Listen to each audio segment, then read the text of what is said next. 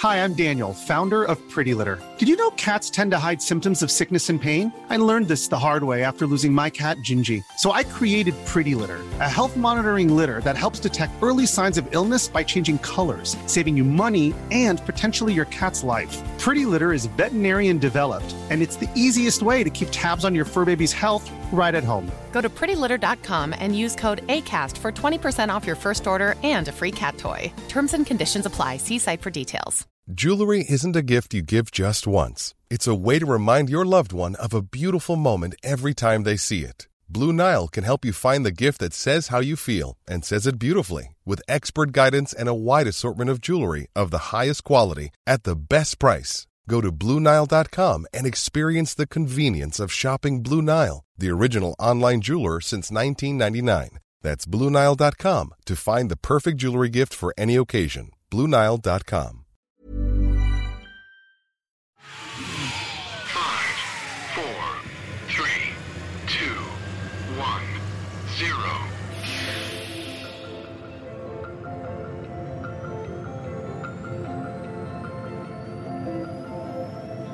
Ahoy, ahoy. Welcome, friends. Welcome back to the show. Welcome to Patented. It's lovely to have your company. I am your host, Dallas Campbell. This is the place where we talk about the origins of things, the origins of inventions, why things happened the way they happened, and the stories behind them.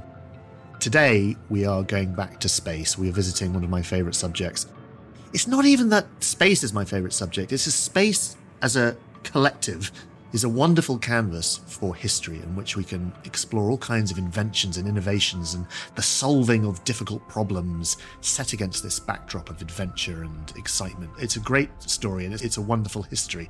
Today we're going to be talking about space food in particular, which always seems a bit like an addendum. It's a bit of an added on. Like, is space food important? Where's the science in that? Lots of science in that, lots of innovation, lots of known unknowns and unknown unknowns, as you can imagine. In fact, there's a great essay which I recommend you read by Carl Sagan called The Gift of Apollo, and he's talking about President Kennedy's famous 1961 Rice Stadium speech. You know the one. We choose to go to the moon in this decade. And Sagan says, paraphrasing the president, they would use rockets not yet designed and alloys not yet conceived, navigation and docking systems not yet devised, in order to send a man to an unknown world. A world not yet explored, not even in a preliminary way, not even by robots. And we would bring him safely back, and we would do it before the decade was over. This confident pronouncement was made before any American had even achieved Earth orbit. And that was the kind of spirit of Apollo that he's talking about, this idea of grappling unknowns, and food was one of those unknowns. In the early days, of course, astronauts would only be in space for a matter of hours, a matter of days, so food wasn't that important as long as it kept them alive. But how would food behave in weightlessness, for example? How would it taste? How would it keep people healthy? But as we explored space more and spent more time up there, and nowadays we're up on the International Space Station for 6 months and longer, food has another important component, the psychological component. Food, of course, keeps our morale going. It keeps us psychologically healthy. Anyone who's been on a long camping trip or an expedition knows the importance of a good meal. And that is what scientists are grappling with as much as anything else. My guest today to talk about all of these things could not be better. It's Vicki Claris, who worked as part of NASA's space food team for 34 years, and she was the manager of the Space Shuttle food program for a while, and then she worked on the International Space Station food system. So nobody knows this subject better, how it all works. If you've got questions about what do they eat up in space, this is the show for you.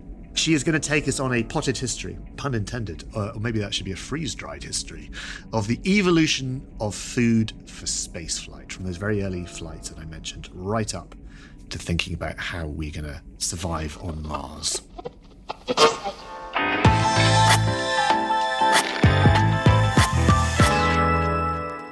Hey, welcome to the show, Vicki. Hey, listen, you were just telling me about your Rice Stadium, which, when we talk about space history, Rice University, has a very important place in space history. Oh, well, Rice Stadium does too, because that's where Kennedy gave his address. And they just had a big event there to celebrate the 60th anniversary of that at the stadium. Mm-hmm. We choose to go to the moon. In this decade, And do the other things. For the longest time, I could never work out what the other things were because I'd never read the whole speech.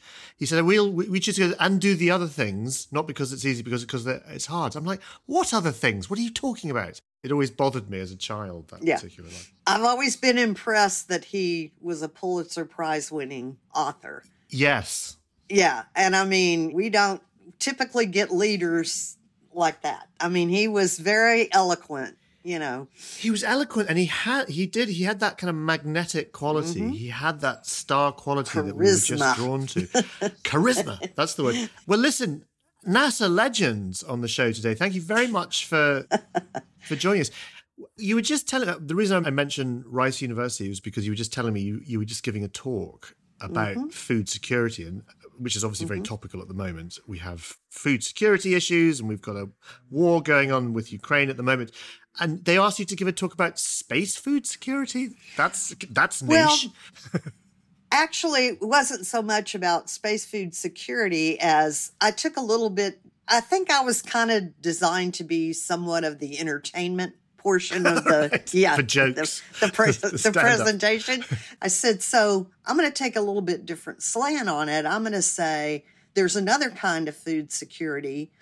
So food provides nutrition, and that's important, obviously, but the psychological aspect of food and how important that is to people's mental well-being. And so that's where I brought in the space flight and how much food contributes to crew morale, especially on long-duration missions.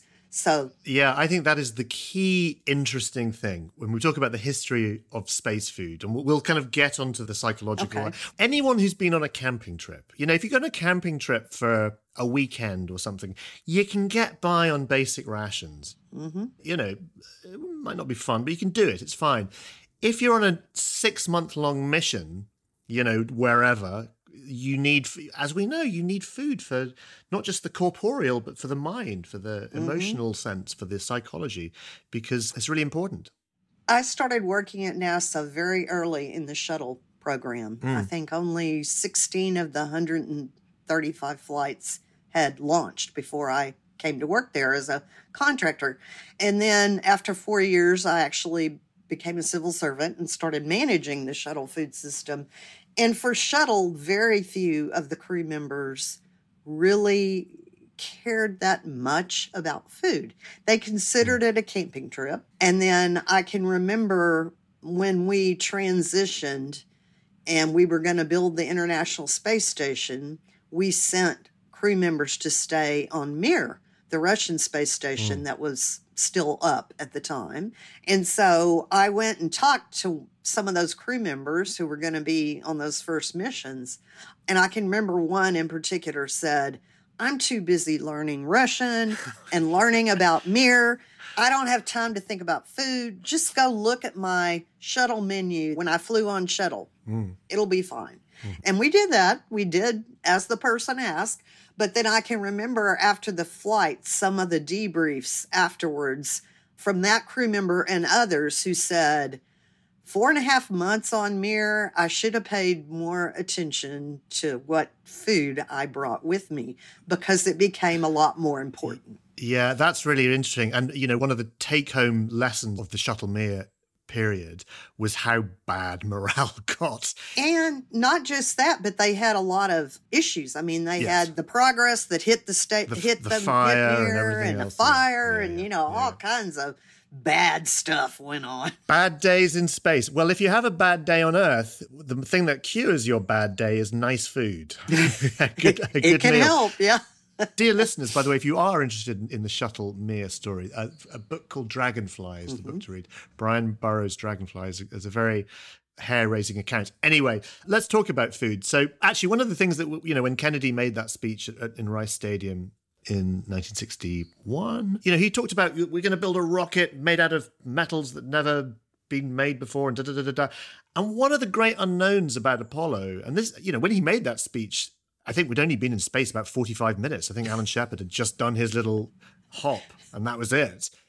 Was food. We had no idea about what this new breed of explorers, astronauts, were going to eat in space. So can you take us right back to the beginning? Like pre-Alan Shepard, we're thinking about sending humans into space. I don't know, maybe Gagarin had gone up already. What did the Mercury astronauts, did they even eat? Because they were only up for a couple of hours. They did. I mean, there was a concern among physiologists, though, that you would not be able to properly swallow in microgravity. Nobody knew how all that would work. And so I can remember, of course, the first foods they sent up were things like applesauce and very... baby food. Yeah, pureed. That carried over for a while into the space program where they were eating a lot of pureed tube foods that they just squeezed into their mouths. One of my favorite space food stories, and I'll get this wrong, so please correct me. It was the Gemini mission, so the mission pre-Apollo after Project Mercury.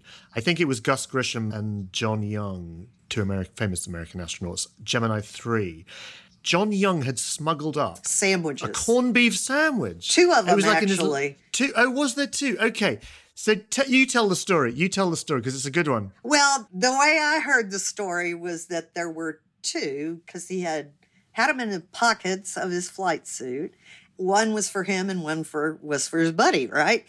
NASA was pretty upset when they heard about that. But just from a physicist point of view or an engineering point of view, the reason that NASA got upset about John Young and Gus Grissom's sandwich was presumably that crumbs are not great on spaceships. Right. Is that right? Yeah, that was the initial concern. And, I'm probably sure maybe a food safety concern as well. They wouldn't want to get him a foodborne illness. I mean, who knows how long that sandwich was in his pocket, Well, it was Wolfie's Diner in Cocoa Beach was the restaurant who bought it. I believe it was a corned beef and mustard sandwich. And the sandwich, one of the sandwiches was preserved in a piece of plastic, and it's in the Gus Grissom Museum in Indiana. Ah, now that I didn't know. So if you find yourself in Indiana, pop into the Gus Grissom Museum. Yes, okay. I will have to check that out. But Antiques Roadshow did a segment about the sandwich and the restaurant.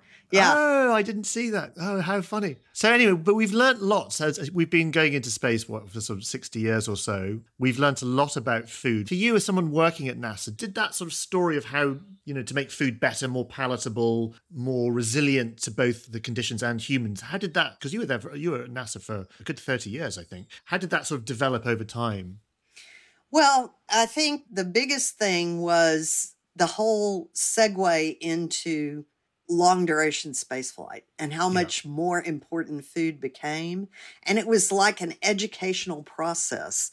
First, we had to educate the astronauts. And they kind of educated themselves because those first ones that came back from Mir and realized that they felt the food was more important, that word kind of got around the astronaut office. If you're up there for a long time, you need to think about, because at that time we were still flying shuttles. So there were short duration missions and long duration missions going on at the same time. Then we had to educate management because all along management they had seen that food was not that important to the crew members. And so it had a low priority for them.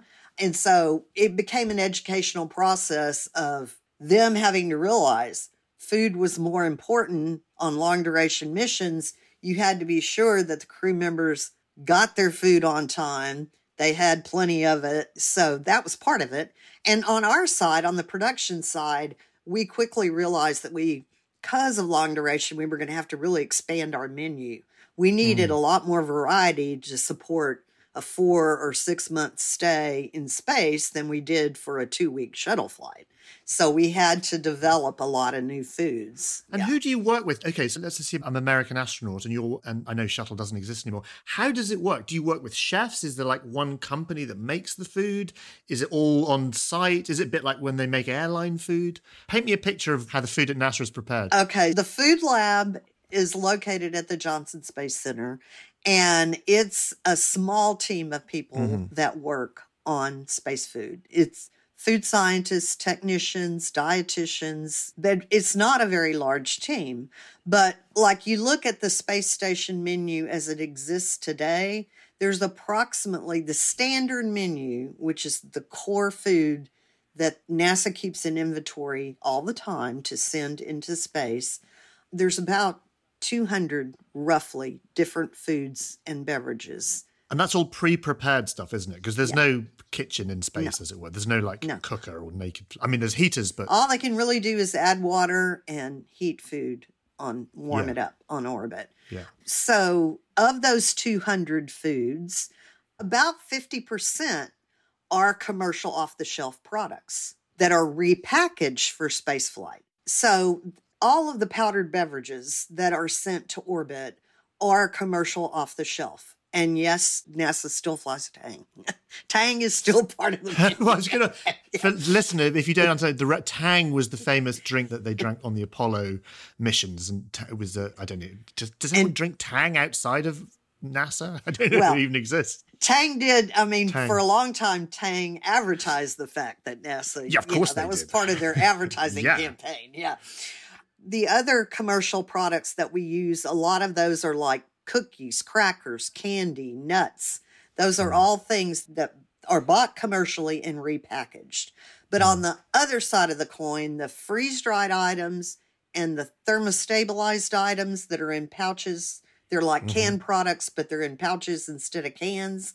Those are all pretty much custom made. So am I right in thinking it's divided between core food? So a load of food gets sent up that everyone shares, but then there's also bonus food that each particular astronaut might. So preference, yeah. Preference, yeah. Yeah, there's kind of a interesting story that goes with that, if I have time to tell it. Yeah, tell us. So I think I mentioned earlier that on shuttle, it was a 100% personal preference menu. Yeah. So they would tell us exactly what they wanted for each meal, and we would pack it that way. And we tried to do that when we went into the space station era, but it was an abysmal failure.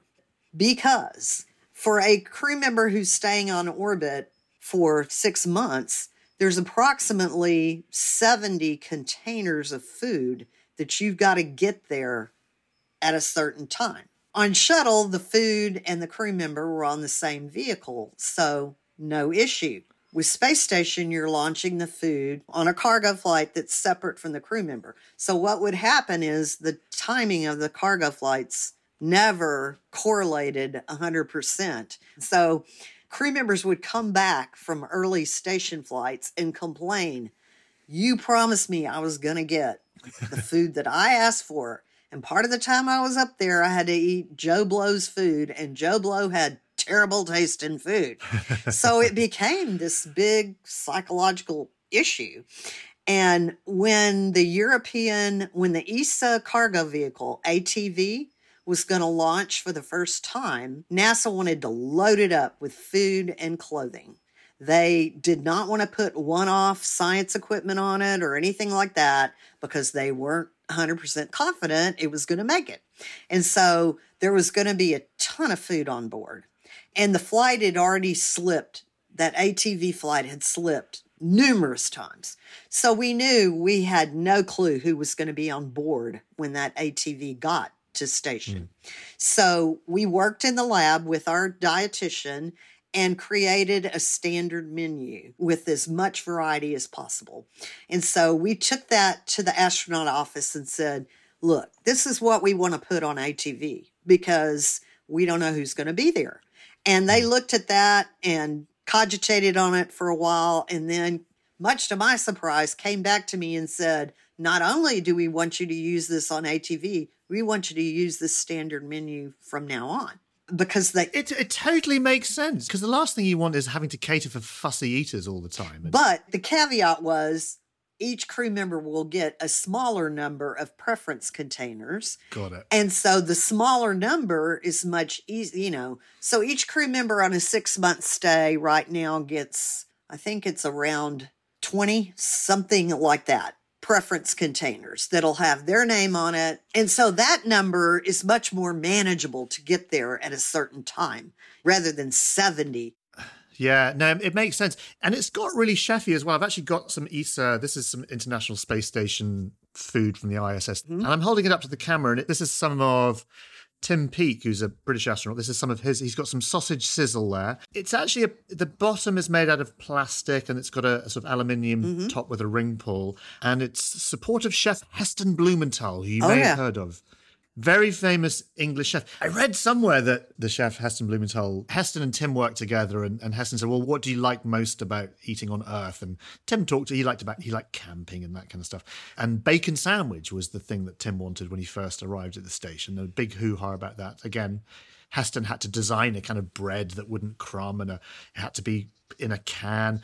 I think they spent something like $2 million kind of researching the bacon. It was like the most expensive bacon sandwich ever made. I don't know if that's nonsense. Perhaps it is. But how much thought in terms of, it's got to be safe and bacteria free, and it's got to be, I mean, is it that laborious a process designing a meal for space, or is it pretty much any old food can go up and you don't have to worry too much about it? So the problem is, whether you're a chef or you cook at home, when you prepare stuff here on Earth, you're typically not going for extended shelf life, right?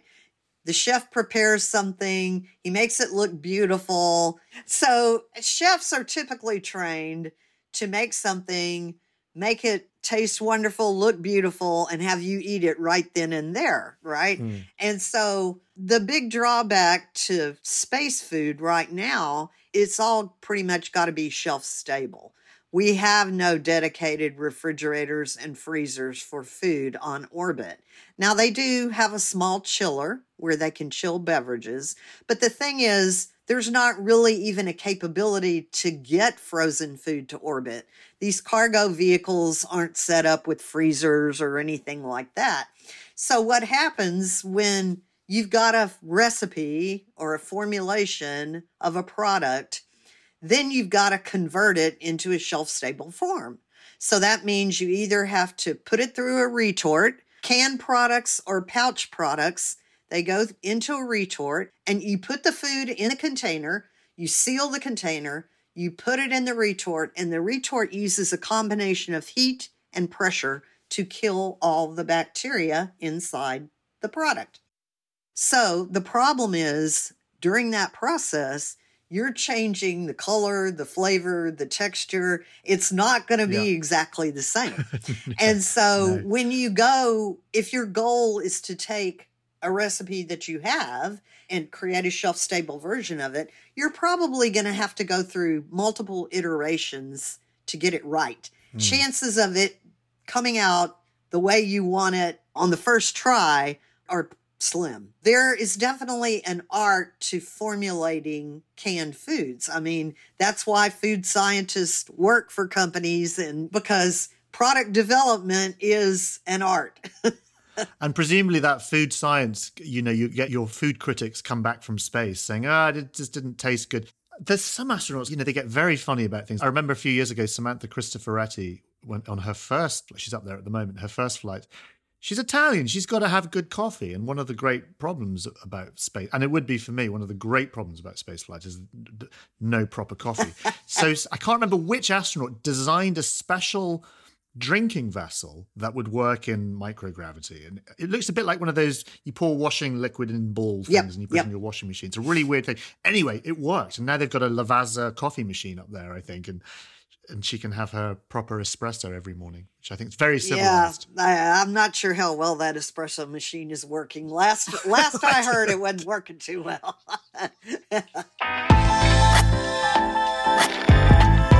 We'll be back after this short break. All this month on Gone Medieval from History Hit, I'll be asking, who really were the Vikings? How did they become so successful in spreading across northern Europe and beyond, from the late 8th to the 11th centuries? What are the stories we tell about them, and what legacy did they leave behind for us today?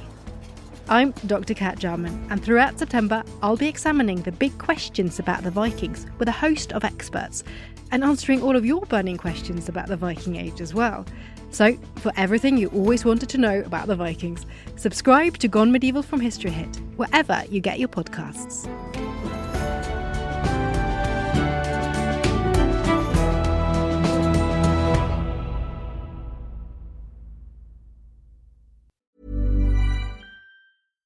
Hi, I'm Daniel, founder of Pretty Litter. Cats and cat owners deserve better than any old-fashioned litter. That's why I teamed up with scientists and veterinarians to create Pretty Litter. Its innovative crystal formula has superior odor control and weighs up to 80% less than clay litter. Pretty Litter even monitors health by changing colors to help detect early signs of potential illness. It's the world's smartest kitty litter.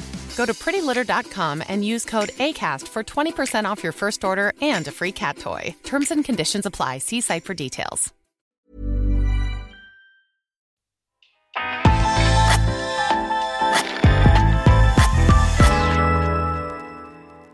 The other thing I've noticed is everyone seems to eat tortilla bread. There's a story that goes with that. Oh, yeah. Okay. Oh, is that? Okay, what's that? It's the space burrito. When I first came to work at NASA as a contractor in 1985, the shuttle had what was called the fresh food tray. And so the fresh food tray existed because the crew members demanded it. There was not an initial plan for a fresh food tray. And so it was originally designed to take things like apples and citrus and stuff that would last without refrigeration. And the fresh food tray was always prepared like somewhere around 36 to 48 hours before launch. It was one of the last things that was put on the vehicle. And so we would prepare that in crew quarters. Well, when I first came to work there, they were sending up sliced bread. Just buy it from the grocery store, and that's what they were using to make sandwiches. We'd put it in Ziploc bags, send it up in the fresh food tray. Well, then we had a payload specialist from Mexico fly, Rudolfo Neri. He wanted tortillas, naturally, so we sent tortillas for his flight. And when the crew members saw how easy it was to take a tortilla, roll up stuff in it, it was like having a sandwich without having to deal with 2 pieces of bread and all the crumbs that the bread created. Then it was like, okay, forget the bread. We want tortillas going forward. And so we started looking down at Kennedy for a tortilla factory somewhere near the launch site. Really wasn't one. Couldn't find one. Really? I thought there'd be loads of Mexican Well, I mean, lots of Mexican food places, but not necessarily manufacturing tortillas. Right. And of course, you go to South Florida, there's going to be lots of manufacturing, but there was tons of it in the Houston area. So what we did was go out and find the cleanest facility. Well, because what we did was take samples from a bunch of them, and the one that gave us the least yeast and the least mold, that's what we started buying those tortillas, because yeast and mold, that's how it's going to fail, right? We took the product from these different facilities and we selected the facility whose product had tested the best. Did they know you were doing this? Did they know that? No. So that's really interesting. Are you still using the same facility? No, we are not. And that's part of the ongoing story with tortillas. So we would send up these fresh tortillas. We would buy them in Houston, put them on the NASA plane, the plane that took the crew down to the launch site. And so that would be about 3 days before launch. And those were the tortillas we put on board.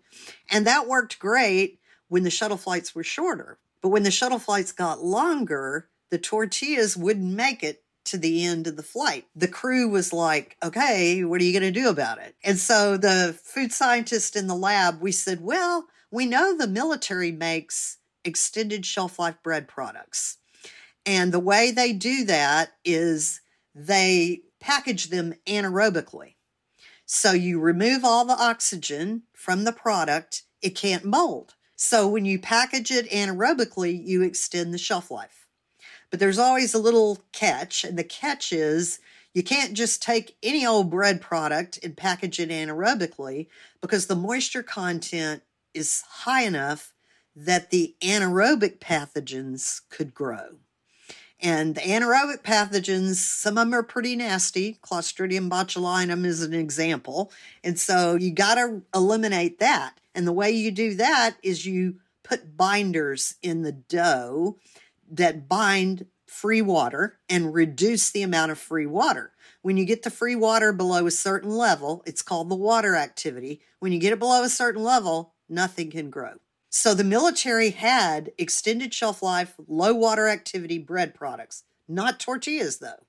But we knew the technology, so we formulated our own reduced water activity tortilla. And we were in the tortilla manufacturing business at Johnson Space Center for a while. We had the dough divider, the dough press, the whole bit. And so we did that for quite a while.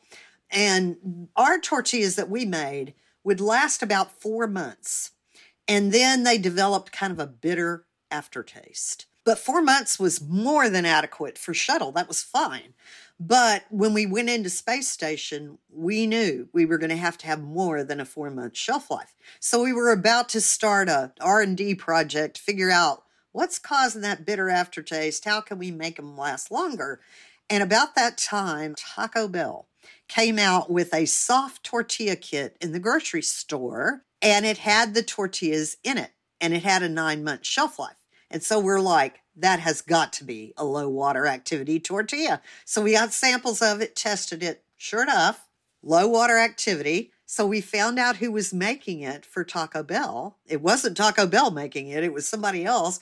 But we started buying them from that manufacturer and packaging them anaerobically ourselves. And those got a 2-year shelf life. So we were good to go for station, right? And so for years, that's what NASA did. Bought those tortillas, packaged them. A few years ago, the military started producing the MRE, Meals Ready to Eat facility in San Antonio that makes all the bread for the military. They started coming out with a tortilla in the military package with a 2-year shelf life. And we're like, okay, we want to try that. We want to see if it's better than ours, right? So we got samples. We got everybody in the lab, sat them down, did a blind taste test, and we're not able to reach any conclusion. Well, we investigated. We found out military wasn't making them. They were buying them from the same people that we were buying them from and packaging them. And so now we just buy them from the military. We don't even have to package them anymore. It's kind of like a tortilla war. You could have just made them NASA should make them themselves now and sell them in the gift shop, because you buy that space ice cream that no one's ever taken. No, it has gone ever taken space ice cream. Times. Oh, has it? I can remember. I think I've never ever had, people always buy it for me because I'm interested in space, and then I always chuck it out. Well, we used to make it when we would do tours of the food lab for students and stuff, for kiddos, young. We would do that freeze-dried ice cream, prepare it in the lab, and give it out during the tours, We did that.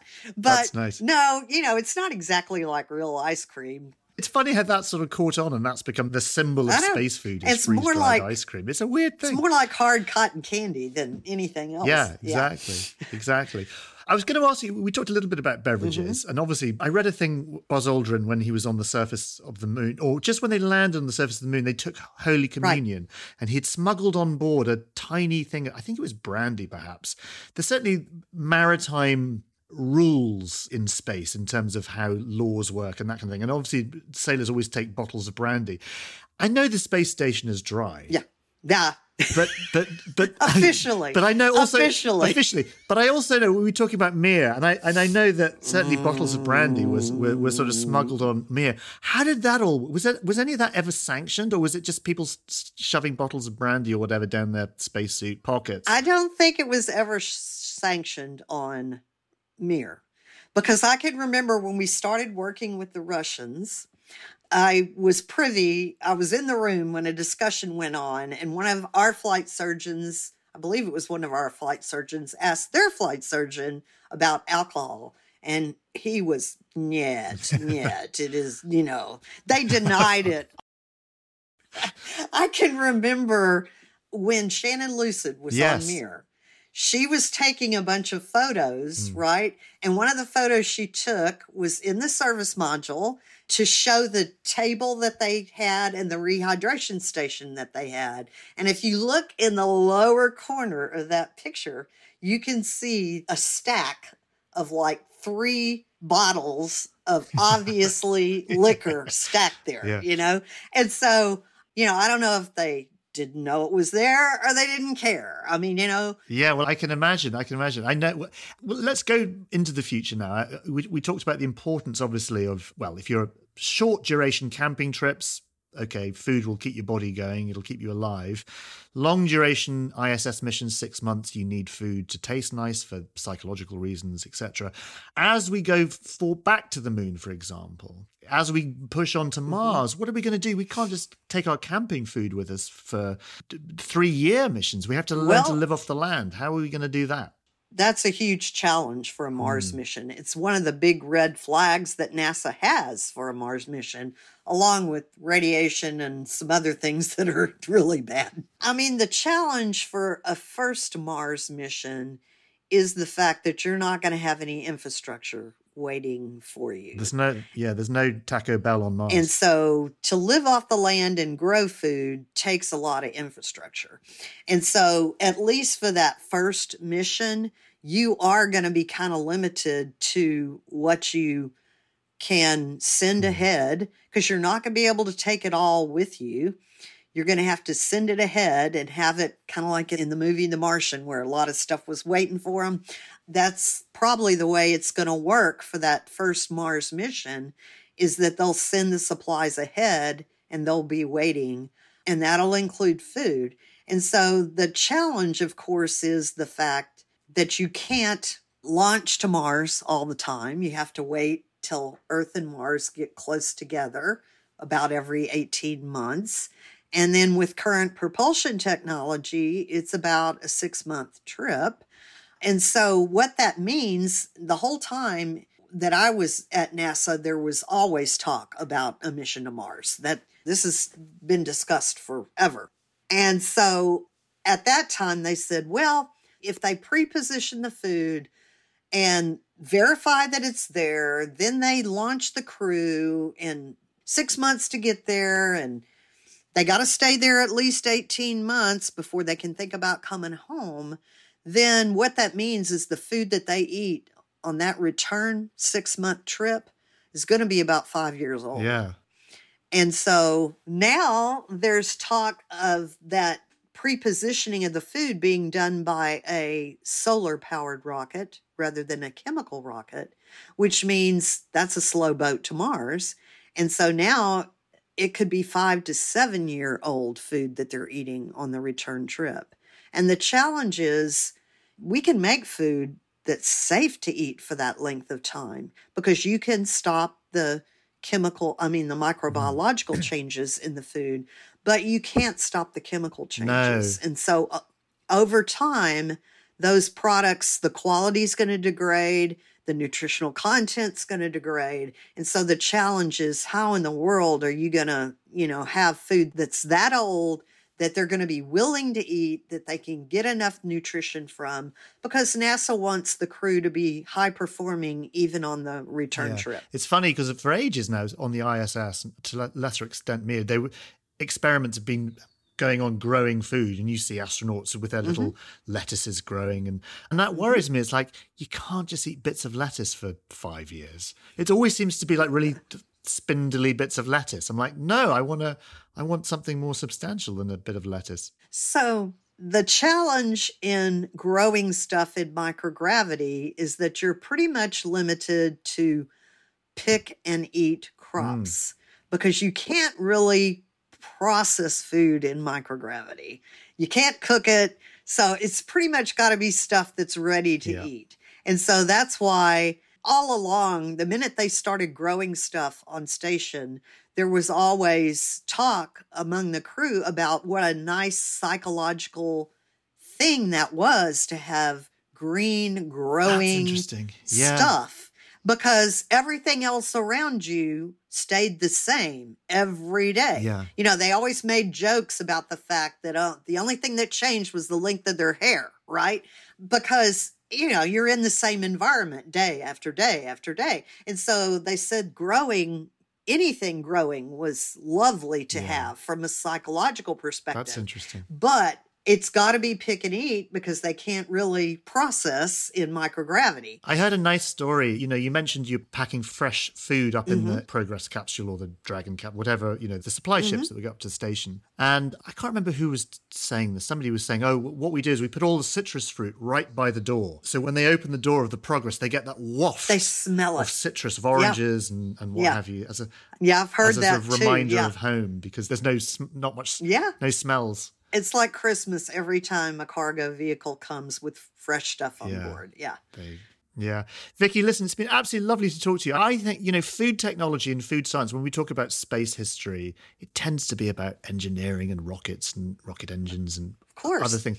But the invention of space food and the technology and the innovation that goes into space food, I just find it's always been a story that's really gripped me. Maybe it's because I was a kid and I liked to get the astronaut ice cream in the gift shop. And that and spacesuits, for me, have always been the really interesting. I've got lots of bits of spacesuit everywhere, but people keep sending me bits of spacesuit. Anyway, thank you very much for coming on and sharing some of your stories. I've got like a load of real space food in my house. You must have loads of this stuff in your house. I have a fair amount. Not so much the ESA stuff. I've got the NASA stuff. Hey, do you have any Apollo stuff knocking around? Because you can still buy that. Occasionally bits come up on auction. I don't, but there's a ton of it left in the food lab, I can tell you that. They got a lot of archives. Oh, is there? Hey, listen, Vicky, who do I need to bribe to... I need to get an Apollo food sample. Who do I need to bribe to get one of those? That's what I really want. I won't. You're looking horrified. I won't do that. Don't worry. Listen, thank you so much for coming on and sharing some of your stories. And you've had what a wonderful career you've had. So interesting. Well, thank you. And it's been a great pleasure having you on. Well, thanks for having me. I appreciate it.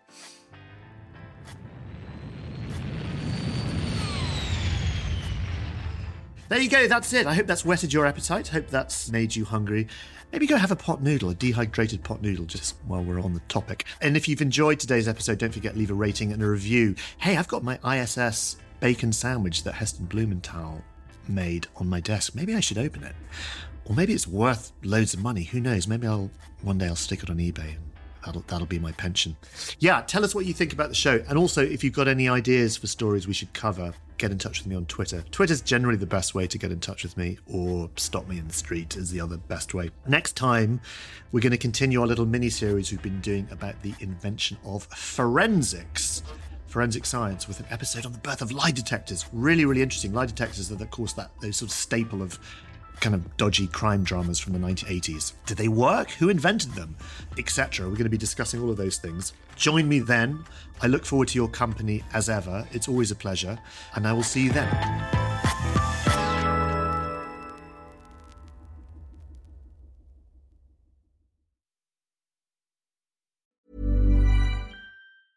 Even when we're on a budget, we still deserve nice things. Quince is a place to scoop up stunning high-end goods for 50 to 80% less than similar brands. They have buttery soft cashmere sweaters starting at $50, luxurious Italian leather bags, and so much more. Plus, Quince only works with factories that use safe, ethical, and responsible manufacturing. Get the high-end goods you'll love without the high price tag with Quince. Go to quince.com/style for free shipping and 365-day returns. Hi, I'm Daniel, founder of Pretty Litter. Did you know cats tend to hide symptoms of sickness and pain? I learned this the hard way after losing my cat, Gingy. So I created Pretty Litter, a health monitoring litter that helps detect early signs of illness by changing colors, saving you money and potentially your cat's life. Pretty Litter is veterinarian developed, and it's the easiest way to keep tabs on your fur baby's health right at home. Go to prettylitter.com and use code ACAST for 20% off your first order and a free cat toy. Terms and conditions apply. See site for details. While I still have you, very briefly, if you fancy getting all of the History Hit podcast archive and new episodes ad-free, along with hundreds of history documentaries to watch, download our app across Apple App Store, Google Play, and smart TV platforms. Follow the link in the show notes or go to historyhit.com/subscribe. There is thousands of hours of history on there, including a documentary on science in the Middle Ages with Seb Falk, and also one with me talking about the secret history of the space race. As a patented listener, you get a special gift if you use the code PATENTED at the checkout. You get 50% off your first 3 months. That's PATENTED for 50% off your first 3 months. And if you're an Apple listener, you can subscribe for new ad-free podcast episodes within the Apple app.